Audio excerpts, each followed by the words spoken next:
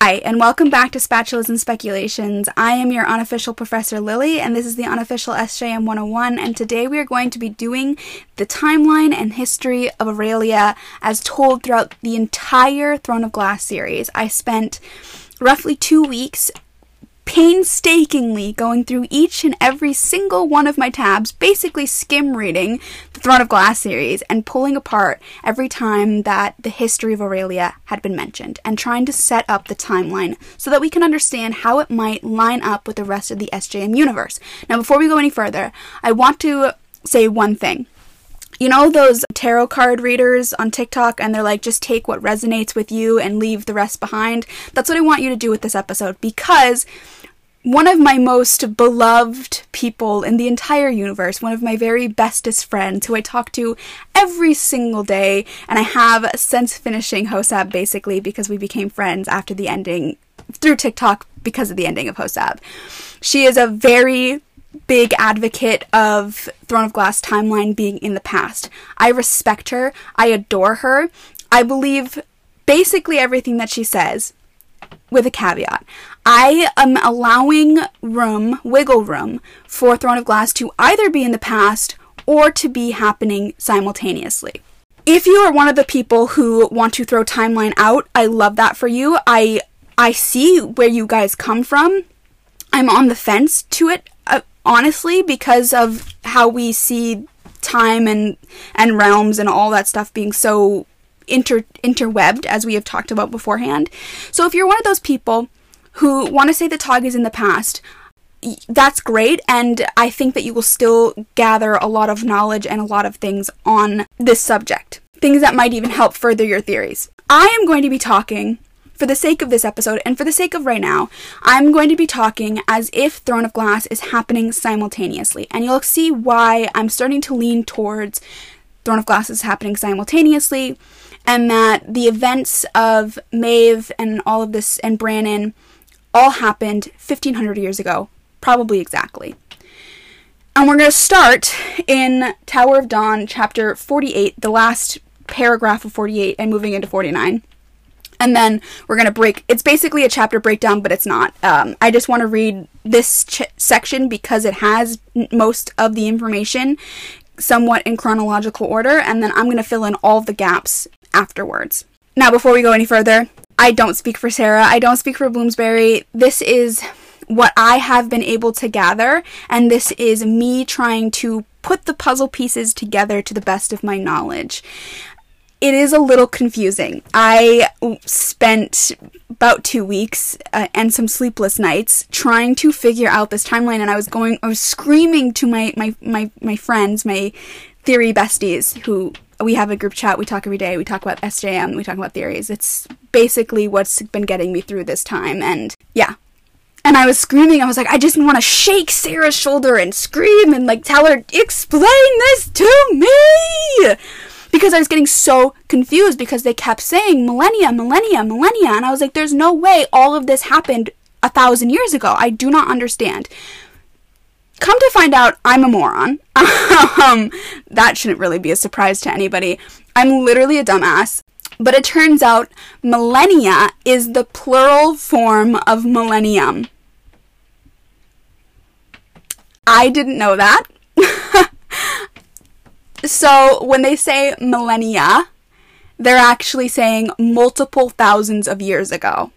But it's an unspecified number of multiple thousands, so we don't actually have like a clear timeline. And there's a few things that are millennium ago, but even then, there's like this quote that happens, there's like, Dorian says, we're gonna get into it, never mind, I'm not even gonna, I'll explain my confusion as we get to it. So we're gonna read from Tower of Dawn. As you guys know, I pronounce things wrong, I'm sorry, I'm working on it. I don't actually know how to pronounce the Hearth Mother's name, so I'm just gonna change it to Hearth Mother because I don't even want to pretend to butcher it out of respect, if that makes any sense. So here we go. Also, it's raining really hard today, and today's the only day that I have to record. So if you hear rain, I hope it's just like adds to the atmosphere. I'm trying to record between the downpour that's happening right now. But I'm sorry, I need to get like a little recording booth. Okay, so let's get into it. I'm gonna read a story from Tower of Dawn 48. It's one page in 48 and a chunk of chapter 49. This is the story that the spider tells Nesrin when Nesrin kind of cons her into telling the story so that they have enough time to try and escape. And it's the story of Maeve when she's in the Valg homeworld, and also what happens between Maeve and Brannon. It's not the full story, but it does give us a good start to start off with. I'm going to read the entire thing, and then we're going to go back through and we're going to fill in all of the gaps and all of the information that we do know about Brannon, what happened with Anthrol, and then everything with Elena and Gavin, and then also some of the Witch Wars stuff, and just get the timeline really solidified. So here we go. Nesrin's POV. The spider took a step forward, and Nesrin braced herself, but the spider lifted a thin clawed leg and pointed to one of the polished carved walls. We wait. And as her eyes had at last adjusted to the dimness, Nesrin saw what the spider pointed to. A carving of an archway, a gate, and a cloaked figure standing within it. She squinted, straining to make out who stood there. Who do you wait for? The Hearth Mother had said the Valg had once passed through here. The spider brushed aside the dirt crusted over the figure, revealing long flowing hair etched there, and what she had thought to be a cloak was a dress. Our queen, the spider said, we wait for her dark majesty to return at last. Not Erwin? Servants to a dark crown, the Hearth Mother had said. The spider spat, venom landing near Sartak's covered feet. Not him. Never him. Then who?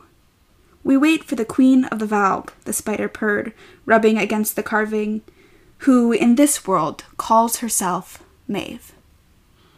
Queen of the Valg? Maeve is Queen of the Fae, Nesrin countered carefully. The spider chuckled low and wicked.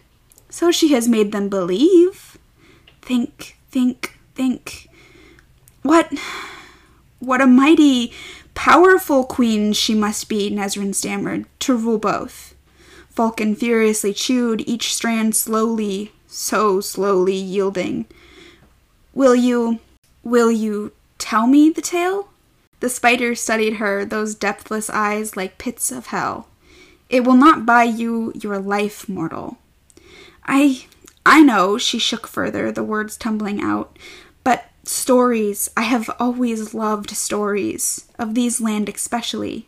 Wind seeker, my mother called me, because I was always drifting where the wind tugged me, always dreaming of those stories, and here the wind has taken me. So I would hear one last tale if you allow it, before I meet my end. The spider remained quiet for a heartbeat. Another. Then she settled, herself beneath the carving of the archway, the word gate.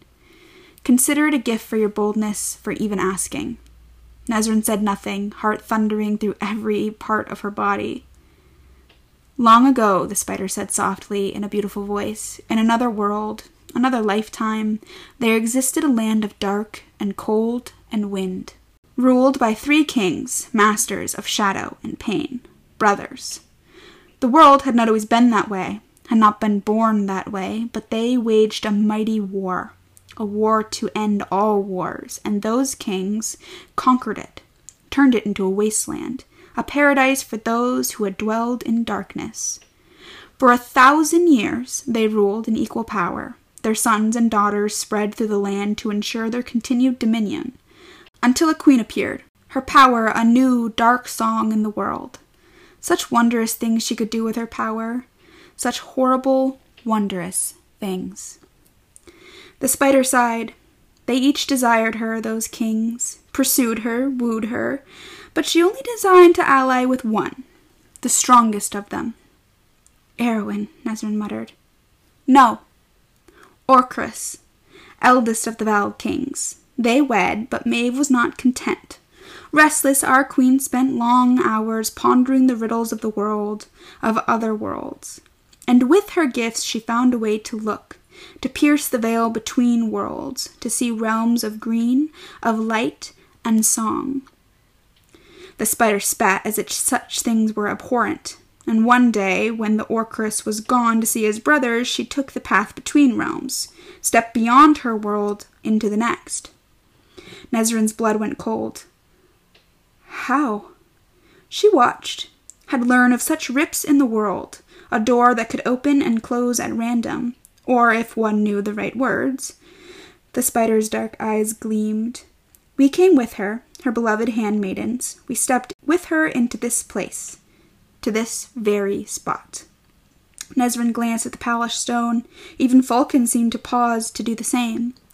She bade us to stay, to guard the gate, lest anyone should pursue her, for she had decided she did not wish to go back, to her husband, to her world. So she went, and we only heard whisperings through our sisters and smaller kin carried on the wind. The spider fell silent. Nezrin pushed. What did you hear? That Orcus arrived, his brothers in tow. That Orcus had learned of his wife's leaving and discovered how she had done it, went beyond what she had done and found a way to control the gate between worlds, made keys to do so, shared with his brothers. 3 keys for 3 kings. They went from world to world, opening gates as they willed it, sweeping in their armies and laying waste to those realms as they hunted for her, until they reached this world. Nezrin could barely draw breath to ask, and they found her? No, the spider said, something like a smile in its voice. For her dark majesty had left these mountains and found another land and prepared herself well. She knew that one day she would be found and planned to hide within plain sight. So she did. She came across a lovely, long-lived people, near immortal themselves, who ruled over by 2 sister queens, Mab and Mora. Holy gods. And using her power, she ripped into their minds, made them believe they had a sister, an eldest sister, to rule with them. 3 queens. For the 3 kings that might come one day. And when they returned to their palace, she tore into their minds of all those who dwelled there too, anyone who came, planting the thought that a 3rd sister had always existed, always ruled. If they had somehow resisted her power, she found a ways to end them. A wicked chuckle. Nezrin had heard legends of Maeve's dark, unnamed power, a darkness that could devour the stars. That Maeve had never revealed a fey form, only that deadly darkness, and that she had lived far beyond the lifespan of any known fey. Lived so long that the only comparable lifespan, Erwin, a Valg lifespan for a Valg queen. The spider paused again. Falcon had nearly reached her hands, but still not enough to free them. Nezrin asked, So the Valg kings arrived, but didn't know who faced them in war? Precisely, a delighted purr. Disguised in a fey body, they did not recognize her, the fools. But she used it against them, knew how to defeat them, how their armies worked, and when she realized what they had done to arrive here, the keys they possessed, she wanted them, to banish them, kill them, and to use the keys as she saw fit within this world and others. So she took them, snuck in and took them, surrounded herself with fey warriors so others might not ask how she knew so many things. Oh, the clever queen claimed it was from communing with the spirit world, but she knew. She had run those war camps, knew how the kings worked, so she stole the keys. Managed to send 2 of those kings back, Orcreus, one of them, and before she could go after the final king, the youngest one who loved his brothers so very deeply, the keys were taken from her. A hiss. By Brannon, Nezrin breathed. Yes, the Fire King. He saw the darkness in her, but did not recognize it. He wondered, suspected, but all he'd known of the Valg, our people, were male soldiers, their grunts and princes and kings. He did not know that a female, how different, how extraordinary a female Valg is. Even he was tricked by her. She found paths into his mind to keep him from ever truly realizing it. Another soft, lovely laugh. Even now, when all should be clear to his meddlesome spirit, even now he does not know. To his oncoming doom, yes, to his doom and others. Nausea rolled through her. Aylin's doom. But while he did not guess correctly about our queen's origin, he still knew that his fire, she greatly feared his fire, as all true Valg do. Nezrin tucked away that kernel. He left, building his kingdom far away, and she built her defenses too. So many clever defenses, should Erwin rise again and realize what the queen he had sought for his brother conquered worlds to find was here all along. That she had built armies of Fae and would let them battle each other. A spider's web. That's what Maeve was. Vulcan reached Nezrin's hand, chewing through the silk there. Sartak remained unconscious, so perilously close to the spider. So you've waited these thousands of years for her to return to these mountains? She ordered us to hold the pass, to guard the rips in the world, and so we have, and so we will, until she summons us to her side once more.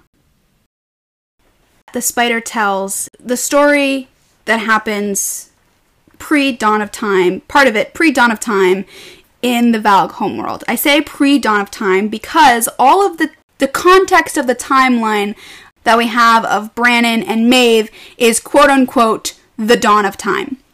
This is why I think that this is happening the exact same time 1500 years ago for a few reasons. There's a few landmarkers that really stick out to me that parallel the other universes' history. But before we get into the Valg Kings and what happened with them, and then what happened with Maeve when she gets to Aurelia and Brannon and Anthril and all that stuff, we get a little bit of information about the mother. And what's interesting is that I think that this is another instance of history not being true.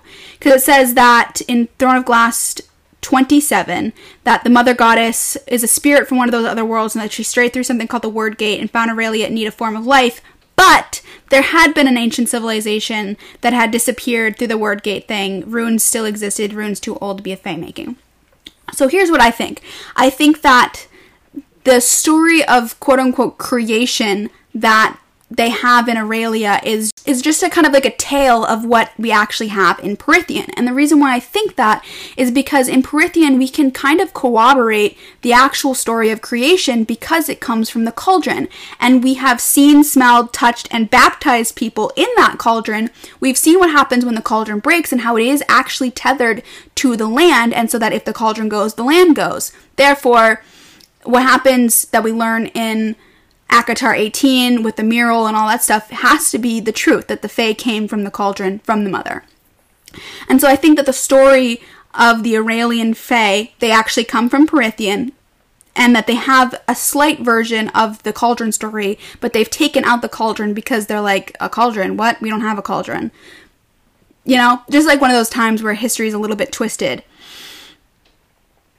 It also says in this time that, or in this pre-dawn history with the mother, that the mother had children and that they were the gods that they have in Throne of Glass. But we know that's not true anymore because it's stated multiple times, especially throughout Kingdom of Ash, that the gods of Throne of Glass are not actually from Aurelia or gods at all. They're actually just creatures of quote-unquote higher being that they've called gods. They're not from Aurelia. They're not real gods. Moving on. We get a lot of history about the Valg Kings in the chapter that I had read to you, and that is that the kings waged a mighty war, a war to end all wars, which is kind of a lie because they've constantly been warring their entire lives.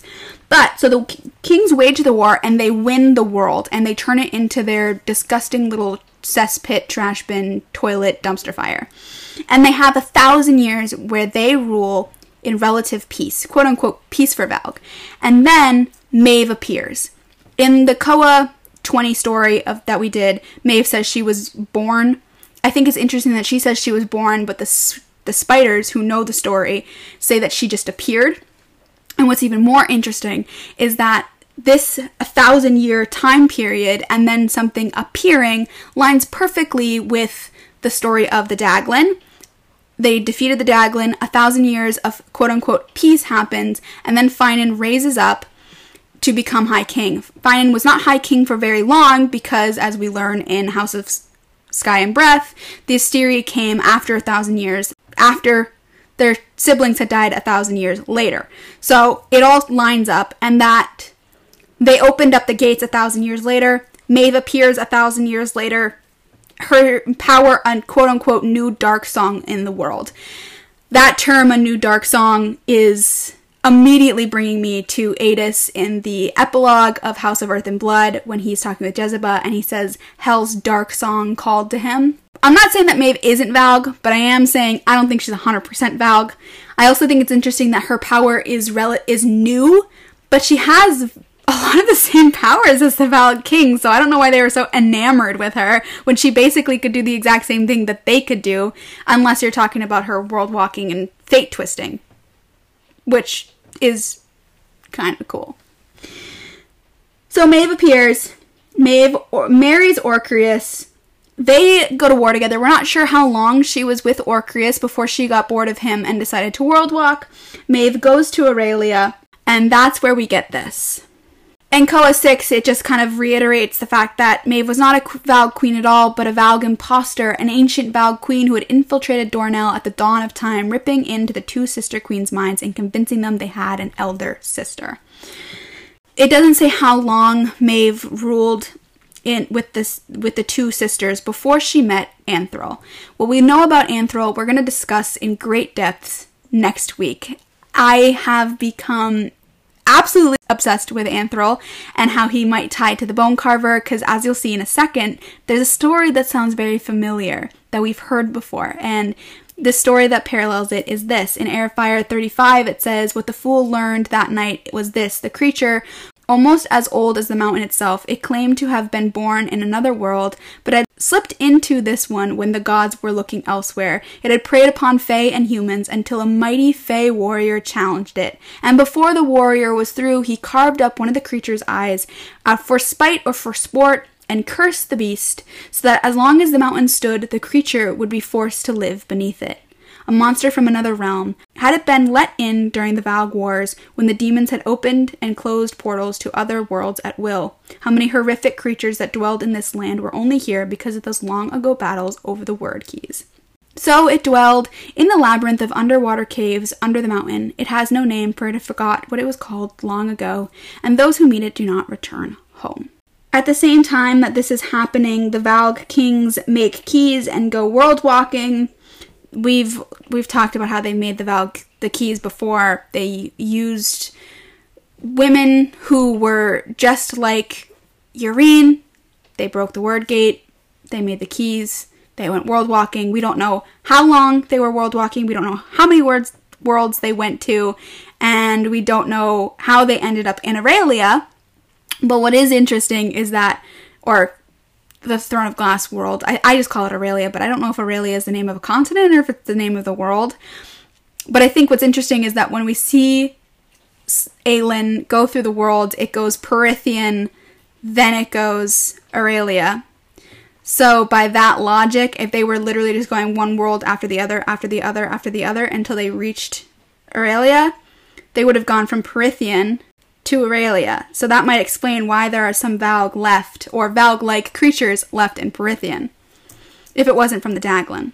So now what's going to happen is what I was kind of screeching about at the end of my episode, as there's something really exciting and mind-blowing that I learned when talking about timeline, and that is what happens next. The Valg kings arrive in Aurelia, and then what begins is called the First War. Does that sound familiar? Because it should.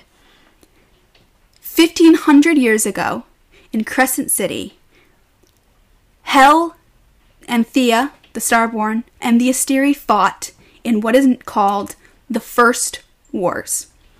This is where I am now convinced that the timelines are actually lined up with each other and that they're all happening somewhat, the stories are happening somewhat simultaneously. Because how can you have First War in Aurelia and the First Wars in Midgard and not have them somehow parallel each other timeline-wise? Especially when we have that 1,000 years thing, especially when we have what happened with Amryn and what happened with this cave monster. It all just sort of lines up. We have a Fae warrior who's going around trapping people at the same time as another Fae warrior in Perithian is trapping ancient beings and confining them to lakes. So it all lines up somewhat fairly perfectly in my mind. when the first wars happen, the kings come and they end up creating the witches. I'm not going to spend a lot of time talking about what goes on with the witches because I'd like to spend a whole episode dedicated to Manon and the witches and what we know about the witches. I'm not sure when that's going to happen, but eventually I do want to have that, and I don't want to just be repeating myself constantly, even though I feel like that's all that I do. We're not sure how long the first war goes on for, but we do know that this happens.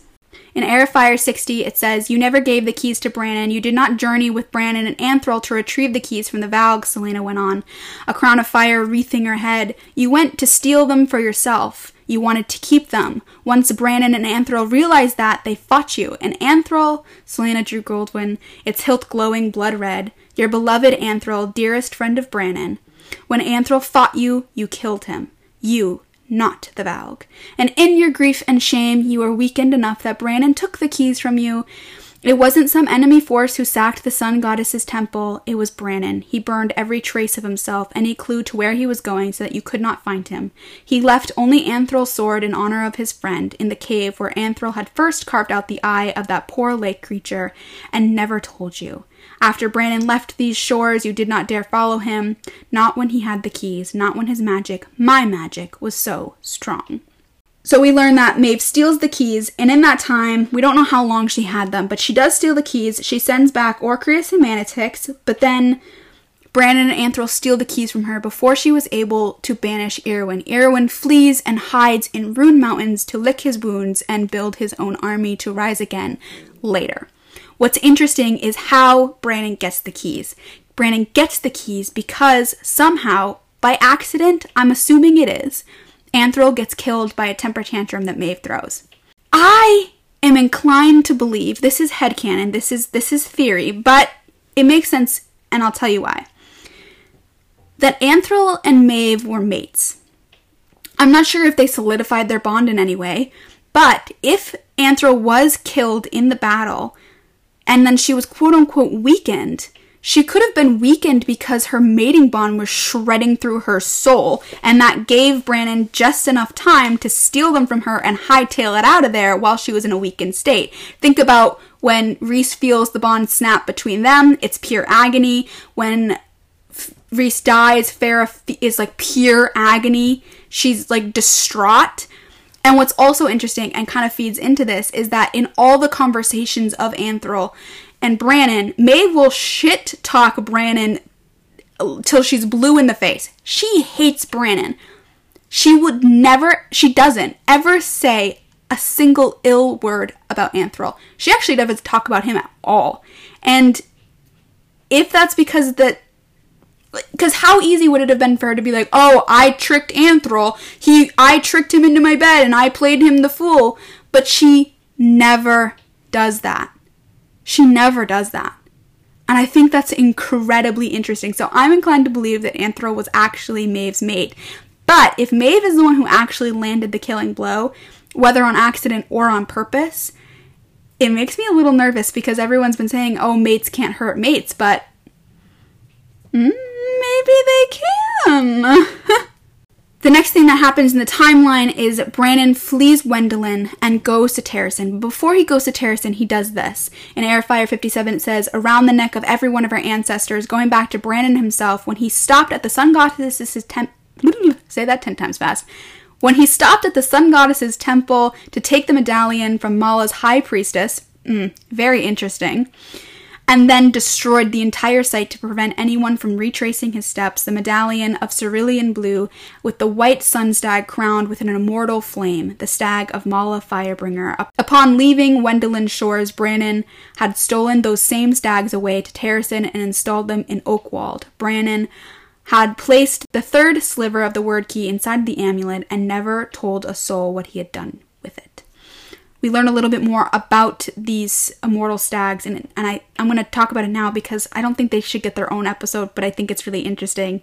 In Queen of Shadows 43, it says, "The cerulean blue front of the ivory stag and the golden star between its antlers, the immortal stag of Mala Firebringer, brought over to these lands by Brannon himself and set free in the Oakwald forest." What's interesting about all of this is that Mala gives Aelin the power of a burning star, We have the burning star between its antlers, an immortal burning star between the antlers. And the Asteri have the immortal star burning within them. I'm not sure how it connects. I'm not sure if it connects. But it does make me... makes those little red, little blinking lights in my brain go, Sarah, what does this mean? We later learn that it wasn't just Brannon who left. It was Brannon and Mala. Mala ties herself to a mortal body, and her and Brannon mate, and they have children, multiple children. Elena is not Brannon's heir. He actually somewhat disgraces Elena in some ways, and we'll see why in a second. But Brannon has multiple children with Mala, which is interesting in itself. And they live for an undisclosed amount of time in relative peace. It doesn't say how old Elena was when her and Gavin meet, but we do learn this about Gavin. In Crown of Midnight 22, there, atop the family tree, was Gavin Haviliard, the mortal prince who had taken his warband into the depths of Rune Mountains to challenge the Dark Lord Irwin. The war had been long and brutal, and at the end, only a third of the men who had ridden with Gavin came out of those mountains. But Gavin also emerged from the war with his bride, the Princess Elena, the half-fey daughter of Brannon, Terrason's first king. It was Brannon himself who gave Gavin the territory of Alderlin as a wedding gift and a reward for the prince and princess' sacrifice during the war, and since then no Fey blood has bred into their line. Dorian followed the tree down, down, and down, just long-forgotten families whose lands were now called by different names. So when Brannon fled, ran, went to his own continent, he owned quite a large chunk of land to himself, but he ends up giving a portion of that to his daughter and her mate husband. What's really interesting about this is that Gavin picks a very weird place for him to build his capital, and we're going to talk about where he built his capital and why I think it's important next week when we talk about the bone carver and Anthril and how they might tie together. But I just want to keep that in your head, that that's interesting. It's interesting that things kind of happened and lined up the way that they did, as if somebody was planning something all along. It doesn't say how long this, what they call the demon wars, the wars between Irwin and Terrason, basically, or Alderlin and Terrason. But we do know this. In EOS 39, it says, "There was once a great city in the heart of the marshes," Elena breathed. "It is now half drowned on a plain. In a temple at its center we laid the remnants of the lock. My father attained the lock at terrible cost, the cost of my mother's body, her mortal life. A lock for the word keys, to seal the gates and bind the keys inside of them forever. I did not understand what it had been intended for. My father never told me about any of it until it was too late. All I knew was that the lock was only to be used once, its power capable of sealing anything we wished, so I stole it and used it for myself, for my people. I have been paying for the crime ever since." Then she says later down, "My mother died to forge that lock." Elena's eyes snap, eyes blazing bright. "She let go of her mortal body so that she could forge the lock for my father. I was the one who broke the promise for how it was to be used." Aelin blinked, and Dorian wondered if he should indeed be worried when even she was speechless. But Aelin only whispered, "Who was your mother?" Dorian ransacked his memory, all of his history lessons on his royal house, but he couldn't recall. Elena made a sound that might have been a sob, her image fading into cobwebs and moonlight. "She who loved my father best, she who blessed him with such mighty gifts, and then bound herself in a mortal body and offered him the gift of her heart." Aelin's arms slackened at her sides, and Aedion blurted, "Shit." Elena laughed humorously as she said to Aelin, "Why do you think you burn so brightly? It is not just Brannon's blood that is in your veins, but Mala's." Aelin breathed. "Mala Firebringer was your mother." And then later, in Empire Storm 65, we learn this, the cost, her mother's body, the life that she had wanted for herself with Brannon and their children. It had been 10 years since then. 10 years her father had never stopped waiting for Mala's return, hoping he'd see her again, just once. "I will not remember you," Mala had said to them before she had given herself to the lock forging, and yet There she was, pausing as if she remembered. So 10 years, then a few months, and then Elena is in the battle with Gavin, and they lock away Arwen. And that's that. Well, that's that for that. And then we get... This is where it gets a little confusing about the millennias and millenniums. When they're talking about Elena's death, they say it was about 1,000 years ago. But then when they're talking about the Witch Wars and the Eye of Elena, but then Dorian says Elena predates the Witch Wars by a millennium, which is the singular version of 1,000 years. But we know the Witch Wars happened 500 years ago, so that would mean that Elena predates the Witch Wars by 1,500 years, 1,500 years. It's a little murky, but we do know that she died. She was at old age. It doesn't say how long, she doesn't say how old she was when she died, but it was okay that she had died. She had seen her children grow up. So I'm going to assume that Gavin and Elena met when Gavin was roughly 20-ish, let's say. And let's say Elena dies when she was 90. 90 is a good age for an old person to be happily dead. So minus that by 20. Let's say the war went on. We know that there was at least 10 years for the war that they decided with the lock. So that's another one. So 60 years, Arwen gets locked away roughly to Elena dying. What's interesting about all of that is that Brannon is still alive. Brannon is still young looking, looks good. They do say that Brannon's flame was flickering, quote unquote, when they were going to fight Arwen, Elena, and Gavin. But I'm almost wondering if it was quote unquote flickering because Brannon was spending those 10 years basically tunneling into his power. So he might not have been using it as much because he was trying to save as much as he could. Because when they used the lock, he wanted something left. He wasn't totally sacrificing himself. That's the whole beauty of their plan. Mala and him had totally figured out how no one would have to die. To shut the word gate, to send the Arwen back, to get the gods home, and for Mala and him, I'm assuming Mala was going to go with him, to the afterworld.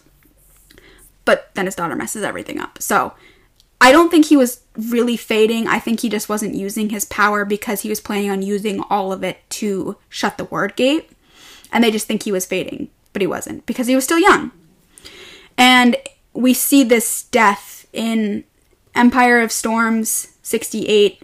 It says, "Then an image of Brannon alone, head in his hands, weeping before a shrouded body atop a stone altar. A crone's bent shape lay beneath. Elena, her immortal grace yielded in order to live out a human lifespan with Gavin. Brannon still looked no older than 30. Brannon, the heat of 1,000 forges shining on his red gold hair, his teeth bared in a snarl as he pounded the metal disc into an anvil, the muscles in his back rippling beneath the golden skin as he struck and struck and struck. He forged the amulet of Orinth as he placed the sliver of the black stone within either side and then sealed it. Defiance written in every line of his body, and then wrote the message in word marks on the back. One message for her, for his true heir. Should Elena's punishment and promise to the gods hold true, the punishment and promise that cleaved them, that Brannon could not and would not accept, not while he had any strength left. Nameless is my price, written there in word marks. The one who bore Brannon's mark, when he walked into that molten river, into that burning heart of his beloved, and Brannon, King of Terrasen, Lord of Fire, did not emerge again." So Brannon was alive for the dawn of time, died after his daughter. His daughter died roughly about exactly 1,000 years from when Aelin was born. After Brannon is gone, there's a few key points in history that happen.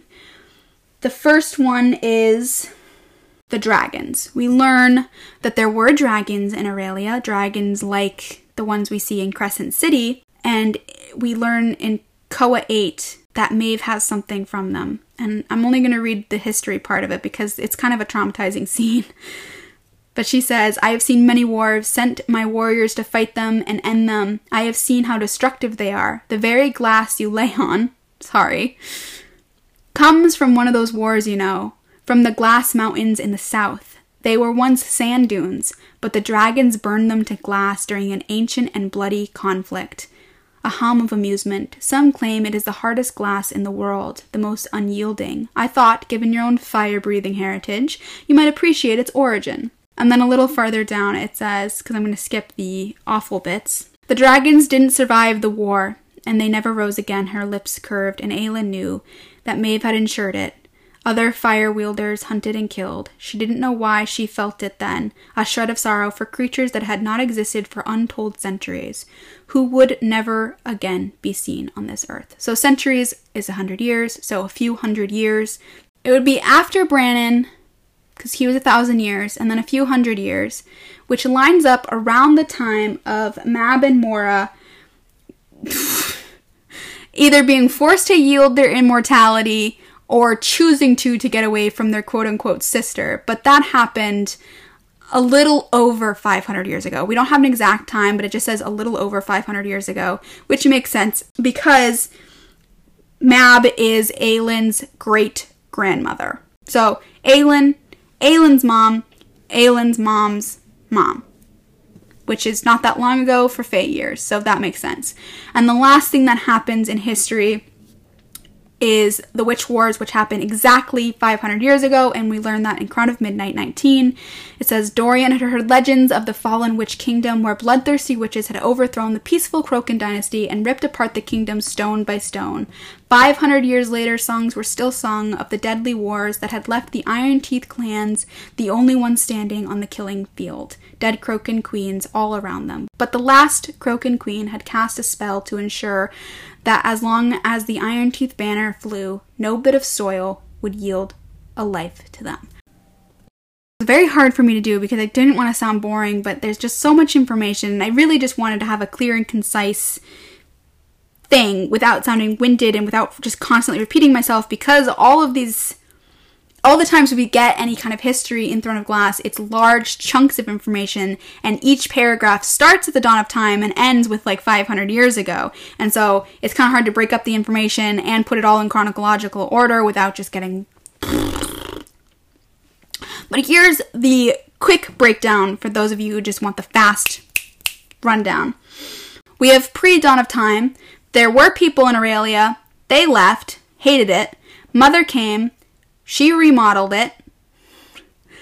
Mama came without her bucket this time. She left the bucket at her other house and remodeled her new home for her other kids.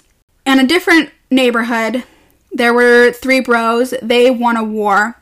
They had fun, partied for 1,000 years, just them and their bros, when a gold digger appeared and took the eldest.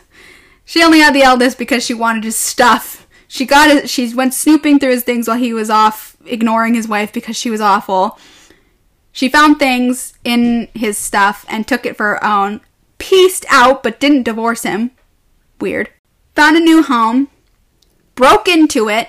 The owners didn't like her, but she told him to suck it up. They sucked it up. She met a cute little golden retriever boyfriend.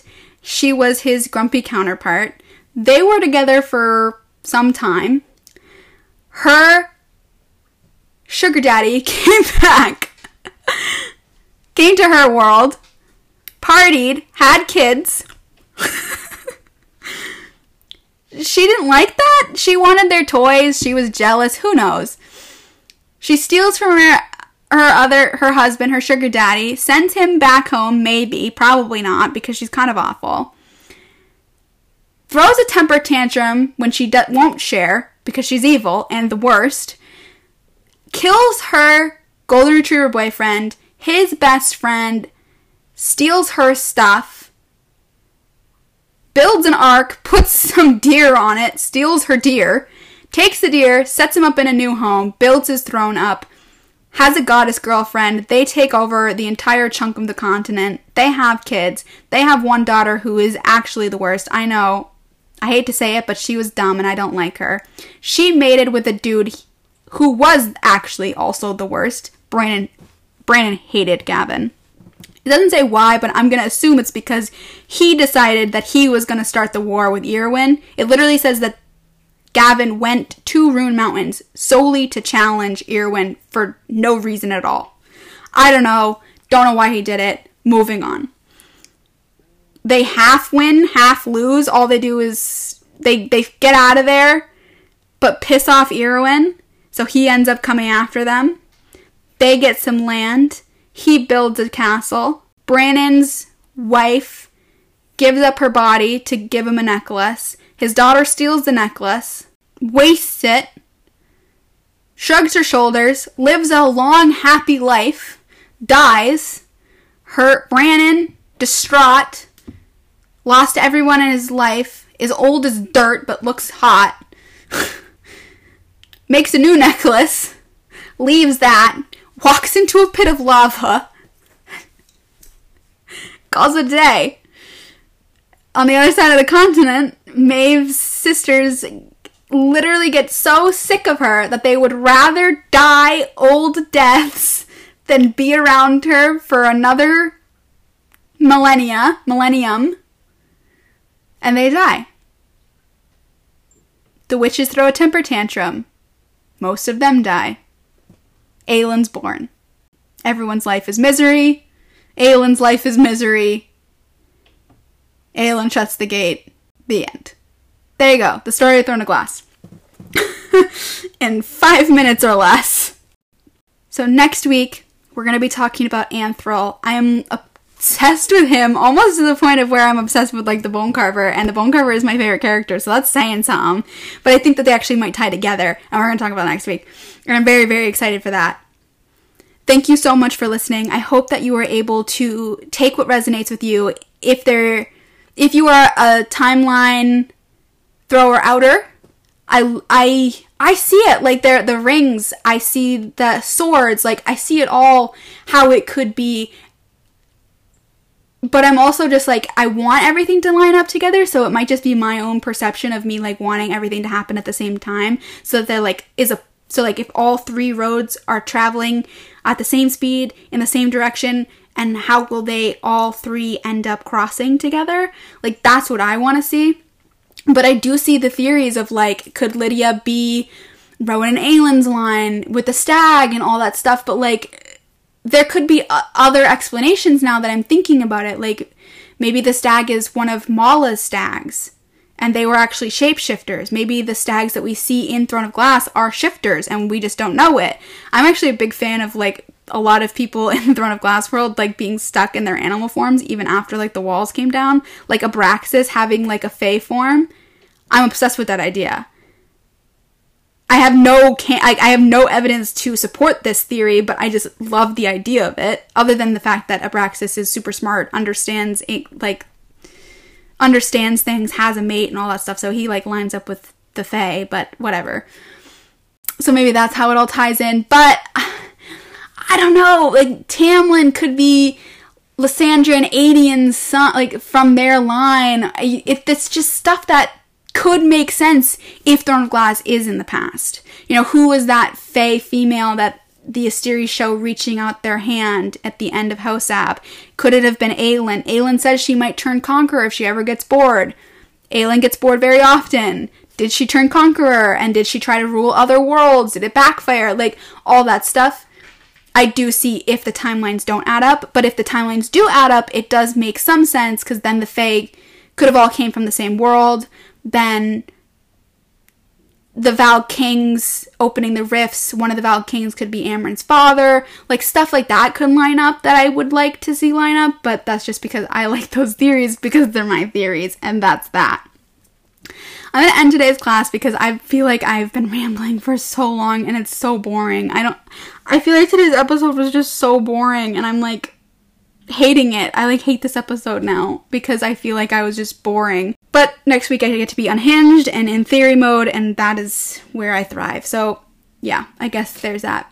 But these episodes are really important because this is how I learn, by putting together all these notes and by talking out loud. So I can't have the 3 episodes without having all the canon evidence first. So it does go hand in hand, but it does make for boring episodes, I feel.